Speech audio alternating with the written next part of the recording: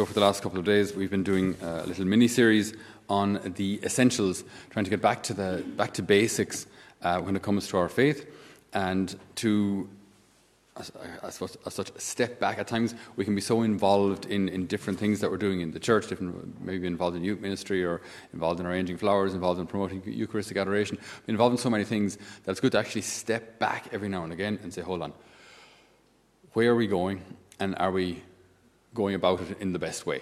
You know, because at times we can be so stuck on doing something that we kind of forget the bigger picture. Okay, so the big picture is that we're called to heaven, and what we covered in day one there is that there is a risk, a reality that we mightn't actually get there. Basically, that we should have an understanding that going to heaven should not be taken for granted. If we take going to heaven for granted, then you don't do anything about it and you just presume everything will be fine. Very, very, very risky. We wouldn't do that as regards anything else, right? You wouldn't do that as regards your finances. We'll just invest in some random stocks. I'll be okay. We wouldn't be so kind of dismissive about things like that. So the most important thing, eternal salvation, this is worth planning towards. This is worth working towards, okay? So that was day one. Day two was that we have a guide. So in this mountain that we have to climb, we have a guide. We're not alone. We have Our Lady, and she will keep us close to her Son, who will bring us to the Father. So that was yesterday, our guide in Our Lady, and the need to stay close to her, to follow her example. So today now, what we'd like to cover is the idea of not just believing in God, right? Because belief in God is a really weak idea. Right, I believe in God. Like we were doing this in the catechism the other day with our students here. The difference between, I believe in Joe and I believe Joe. Right? I believe Joe means I believe what he says. But if someone says, I believe in you, that's not just saying they believe your words, but there's something deeper. I believe in you. I believe in you. I do. It means I believe that within you there's something more. There's a power, there's an ability, whatever it may be. So belief in God is not, I believe that you exist. That's so weak. I think it's so far from what belief in God should actually mean. When we look at how Jesus himself, one of the few occasions that Jesus defines eternal life. Okay, Jesus says this, it's John chapter 17, verse 3. He says, Father, this is eternal life. This is eternal life, that they may know you, the only true God, and Jesus Christ, whom you have sent. Interesting. It sounds so simple, really. This is eternal life, that they may know you, the one true God. I think, well, that we all kind of know him, don't we? You'd think. But see, because this isn't I know you exist, but this is an I know you. I know your heart. Okay, so this is divine intimacy, right? So not just belief in the existence of God, but that I have an intimate relationship with God. It's a completely different level altogether. Belief in the existence of something. I mean, I've used this example before, but if some dear husband ever said to his wife, honey, I believe you exist. You could just imagine the confused look of the wife. She'd be kind of waiting for, I believe you exist, and you're the most wonderful woman on the face of the planet. Okay, now that's worth saying. But I believe you exist, full stop. What's that even supposed to? What's it supposed? It has no content. It doesn't mean anything. So if we say one day, I'm pretty proud of myself. I believe God exists. Hey, I believe you exist. You'd be like, yeah. So what? So what? So what? If this doesn't affect the way we live, if this doesn't motivate the choices we make, what on earth of a difference does it make? What does it make? What difference does it make? None at all. So it's not just to know he exists, but to know him, divine intimacy. All right. So this is what we're called to try and achieve, to try and live while here on earth. We cover those the 3 steps in the spiritual journey, as proposed by the saints. The purgative way, where we try to root out of our lives sinful tendencies and start to adopt prayer. The illuminative way, where this becomes an awful lot deeper. Our prayer lives become much deeper, much more intimate. And then there's the unitive way, where we live in this constant unity with God. So like the standard, the bar is quite high, which is good. It's good that we have a high bar. It's good that we have something to strive for, as opposed to just saying, well, sure, I haven't killed anyone. Suppose I'm all right. The bar is high, but that's good. We have Our Lady to guide us. We're called into this divine intimacy, and we are given all the grace we need. Okay? Remember when we were talking about John Paul II, in his understanding of the spiritual journey, that God's grace is essential. You don't get there on your own. God's grace is absolutely essential. Part two, on the other hand, was that your collaboration is necessary as well. So we need God's grace, yes, but you have to work with it. You have to do something with it. Okay? So we're called to enter into a divine intimacy, an intimate relationship with the Lord, that I actually know Him. Okay? A good couple of years ago, a guy named Curtis Martin started a group in Benedictine University over in the States called FOCUS, F-O-C-U-S, the Fellowship of Catholic University Students. And he started with a small group of about 20 students, and he just had this desire, right, you can't teach someone the faith. You can show them, there's a certain amount of information you can communicate. But if you want someone to embrace the faith, they're embracing a relationship. So you can't teach that. You can just show what it looks like and hope that the others will follow. You can't force someone to believe. But you can show what belief looks like. You can show what following the Lord looks like.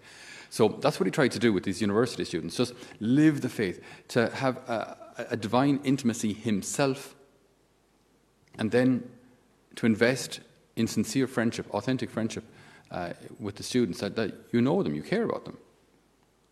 And then you equip them to form others. So these were his 3 habits of a missionary, which actually outlines in this book here, Making Missionary Disciples by Curtis Martin. Very, very simple book, but fantastic. There's great practical wisdom there. But he says, if we're going to be missionary, and when Lord knows the church needs to be missionary at the moment, if we're going to be missionary, it starts with us having divine intimacy first. Because I cannot give what I haven't got. And any initiative you start, if it's not rooted in divine intimacy or in those ministering, having divine intimacy, it's not going to go anywhere. It can't. How can it? Where do you hope to go? So these were his 3 habits of a successful missionary. 1, that they have divine intimacy. 2, that they have authentic friendship with other people, that you invest in people. It's not about numbers. It's not about converting the whole world. It's about trying to help those in your immediate circle to come to know and love the Lord better. And then thirdly, in time, to equip them to do the same to others, to equip those you mission to mission to others. So it's just, that was, I don't know how long ago that was. It was about 20 years ago-ish, maybe at the turn of the millennium. And he had about 20 students there in Benedictine University. And last year I went to Seek to the Focus conference over in Indiana, and there were 17,000 university students gathered for a conference. The place, if you've ever been to the RDS when it's full holds about 5,500, I think. So it was 4 times that. The auditorium was enormous. We were processing in. It was like walking 2 lengths of Croke Park. You're just, are we still processing? and university students, like 18 to 23 or 4, the most difficult age to get to practice, right? The place absolutely jam-packed with them. It works. It's divine intimacy, authentic friendship, and equipping them to form others. It works. But it starts with divine intimacy. Me having divine intimacy. And to that end, we have the guidance of our Blessed Lady. In order for this to happen, there are 1 or 2 prunings that may need to happen in our lives. This is the bit we don't like. And St. Augustine very famously said, "Grant me chastity and continence, but not yet. I was afraid you might hear my prayer quickly, and that you might too rapidly heal me of the disease of lust, which I preferred to satisfy rather than suppress." So give me chastity, but just not now, if that's okay. So there are things that we'd like to root out of our lives, Or maybe we just kind of rather see other people root their sin out. Yeah, they should. Them communists. They should stop being communists. And them they're murderers. They should stop murdering, for God's sake. And then they're druggies. What are they at? Stop the drugs, right? And it's very, very easy to tell everyone how they should convert, right? That's easy. But if I'm going to have divine intimacy, if I'm going to have room in my heart for God, then I have to root out what shouldn't be there. Whatever it may be, whatever vice it is, whatever sin it is, whatever pride, arrogance, lust, avarice, whatever it may be. And to that end, St. Francis de Sales gives us great advice, something which I found very, very helpful, also from a confessional perspective, where people come and they keep falling into the same sin. And they say, Father, I'm trying, I fell into that particular sin again. And what's interesting is, if you try to identify not just the sin itself, which is important to understand and identify, but what happened just before the sin? Did that sin tend to happen always with the same people? Or always, if it's always with a certain friend that you drink too much? Okay, so how are we going to avoid the sin in the future? It should be fairly straightforward. If you always get drunk with that friend on a Saturday night, then if you don't go out with that friend on a Saturday night, the chances are you won't get drunk. There you are. So are you serious about sobriety or not?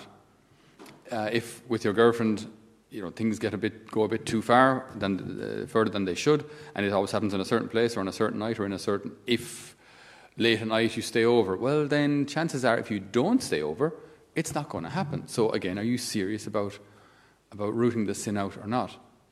And St. Francis de Sales, an absolute genius, when he talks about sin, and he says he identifies the 3 steps in the process of temptation. So firstly, the sin is proposed. Like even the last couple of days, apparently from the Vatican, on the Pope's, Instagram page, Twitter page, whatever it is, he liked an image of some Brazilian model sort of thing.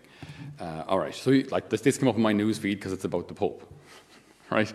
So then, the sin is proposed, right? You see a little portion of the image. What image was he looking at? So the sin is proposed. Should I look and see what he was to see? Is it appropriate or not? Sin is proposed, right? Then we're either pleased or displeased at the temptation, because without even falling into it, you go, thank God I've been tempted. Well, maybe you shouldn't say praise it that way, but I'm glad. Oh, here we go. I'm presented a temptation. It wasn't my fault. I didn't go looking for it. It just landed on my phone. Okay. So now you can either take pleasure or displeasure in it. Say, oh my goodness, get that off. Don't like story, not interested. Or you can have a flick on through and just see how.